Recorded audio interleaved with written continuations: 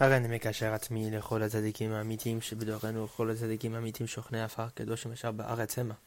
ובפחד לרבנו הקדוש צדיק יסוד עולם נחל נובע מכוח חוכמה רבנו נחמן פגה בן שמחה. נחמן מאומן זכותו תגן עלינו וכל ישראל אמן. So we start with Torah 240 today. Reshman. We're going to do two lessons, 240 and 241. So Rabeinu begins the lesson by saying, כל ההשפעות וכל הדברים הם באים רק מהצדיק האמת. All the influxes, all the things, the good things that come down to this world, they come only from the true tzaddik. ועל כן, and therefore, כשמקורב להצדיק האמת, therefore when you're attached, and you bind yourself to this true tzaddik, and when you're close to him, you're able to accept with ease, to receive with ease whatever you need. Whether it's wealth or whether it's children. But when you're far from the tzaddik, then it comes with very great difficulty. Because each and every person receives his wealth or his children, according to his constellation, his mazal. But the mazal actually receives the shefa from the tzaddik. Where does the mazal get all its strength? From the tzaddik. Because from the tzaddik himself comes all the influxes that come down.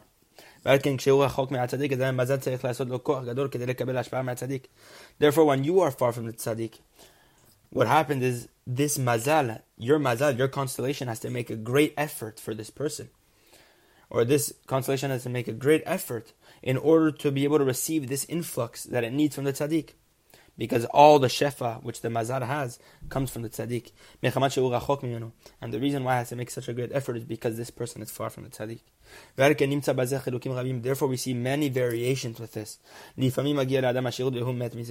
Sometimes we see that a person receives wealth and then he dies from this.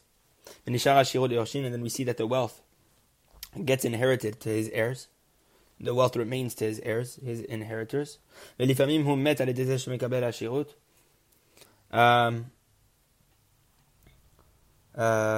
sometimes he dies through this by the fact that he receives wealth. Sometimes he loses the wealth. We see many different variations with regard to this. And this is the way it works, like a parable. This is like a parable. When a person wants to lift a very heavy weight, and he puts all his strength in order to raise this burden and to raise this lifting because it's very heavy. And sometimes he's able to lift this heavy thing, but because of the great strength that he put within this work to lift up that heavy object, he uprooted and wrenched out his innards until he dies because of this. But yet nonetheless it's possible that this heavy lifting that he picked up is still left in his hands. Even though he's dead, he still picked it up. And sometimes because of this, the dislocation within him, sometimes also the heavy lifting, the heavy thing in which he carried then falls because of he dislocated something. So we see many different things. Sometimes let's say you, God forbid, die with a sword in your hand. Sometimes you have the sword which is still stuck in your hand. Sometimes you have the sword which falls out of your hand, etc., etc. There's many different variations. Rabeinu is saying the same thing with regard to the mazal and a wealth and how it distributes and what happens after that, etc., etc. So we see that this person dies because he lifted this heavy lifting, and we see that the heavy thing that he lifted doesn't even remain by him. Even to his children don't have it. The same is true of what we mentioned above. Because this person's constellation this person's mazal needs to make great effort in order to receive this influx from the tzaddik. Because this person is far from the tzaddik. This is why his constellation needs to put so much effort to receive what he needs from the tzaddik. From this, there are many variations that can occur. But one who's close to the tzaddik,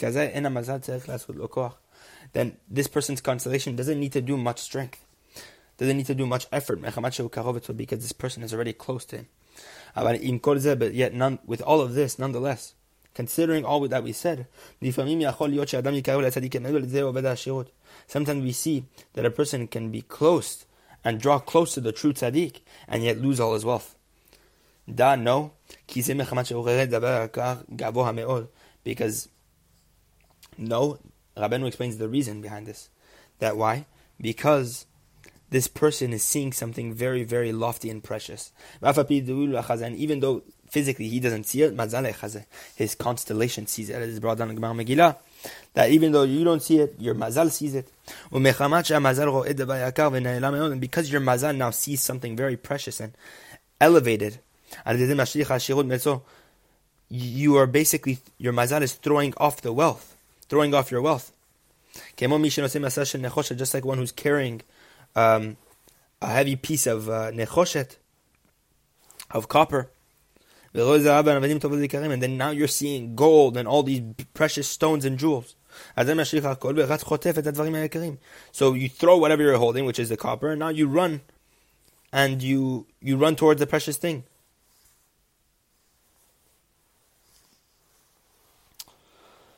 The same is true of what we're talking about here with regard to wealth. Sometimes why a person loses wealth when he comes close to the true tzaddik is because whenever you come close to the true tzaddik and you see yakar mipaz, you see something more precious than fine gold, or mipinim, and something more precious than pearls. Then the mazal throws the wealth behind itself. The mazal, like surreptitiously, just throws the wealth because it sees something much greater. All the more so when you merit to feel within yourself, meaning when you are conscious of this, not even that your mazal sees this, but you yourself see it. That attaching yourself to tzaddik is greater and more precious than all the wealth in the world. Then it's certain that you will not pay attention at all to money and you will not want wealth at all, because you will recognize that the true tzaddik and attaching yourself to the tzaddik is greater than all the money in the world combined, etc., etc. There's nothing more precious than this. Torah resh memanef. Kshesh dinim chas v'shalom. When there's judgments, God forbid, then midat hadin, the trait of judgment, would destroy a person. God forbid. But this trait of judgment doesn't have strength to finish a person off completely. God's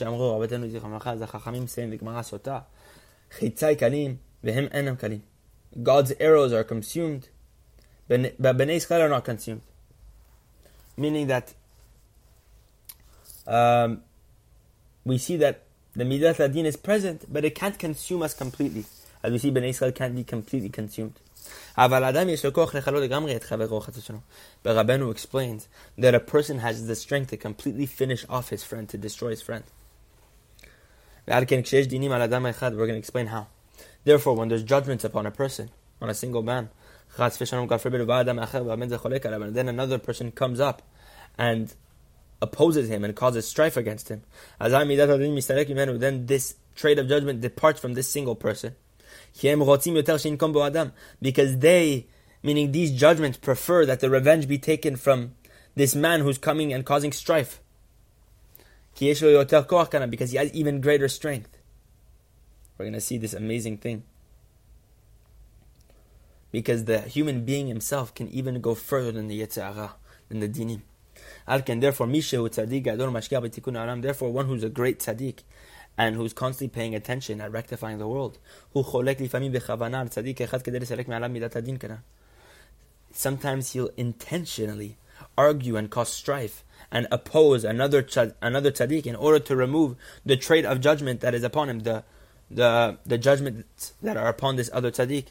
Because they, the dinim, will rely on this tzaddik to cause even greater revenge, greater vengeance. But afterwards, the Tzadik does this all intentionally in order so that at the end he shall act with mercy and trick the Yetzer Hara and the Dinim into thinking that he's going to cause pain to this other Tzadik.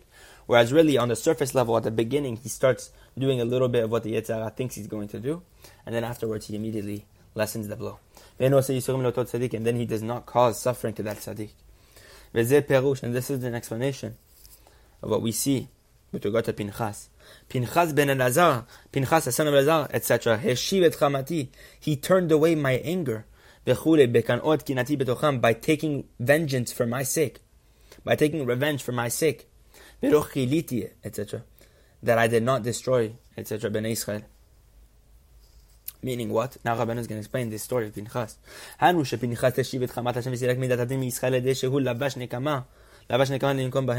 Meaning Pinchas, he turned away the anger of God and he completely removed the trait of judgment from upon Am Yisrael. Why? By assuming the mantle of vengeance to take revenge against them. Therefore the judgments immediately removed themselves. Why? Because they thought that Pinchas, when he was about to go take his sword and go kill people, the Yetzer Hara thought he was going to kill all of Am Yisrael, and Yetzer Hara didn't even have that koach to do that. So the Yetzer Hara left, the Dinim left, the judgments left, in order so that Pinchas would finish the job. Because Pinchas, because he's a man of free will, he can go even further and do things that even the Yetzer Hara, the Dinim cannot do, because the judgments are directly decreed from Hashem. But a person has free will, he can go against God's will.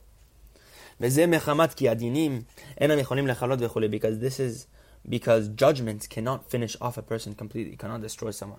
Therefore they want a person more to do this vengeance, because the person can go further. And this is what it says, and I did not destroy Bnei Israel with my vengeance. Because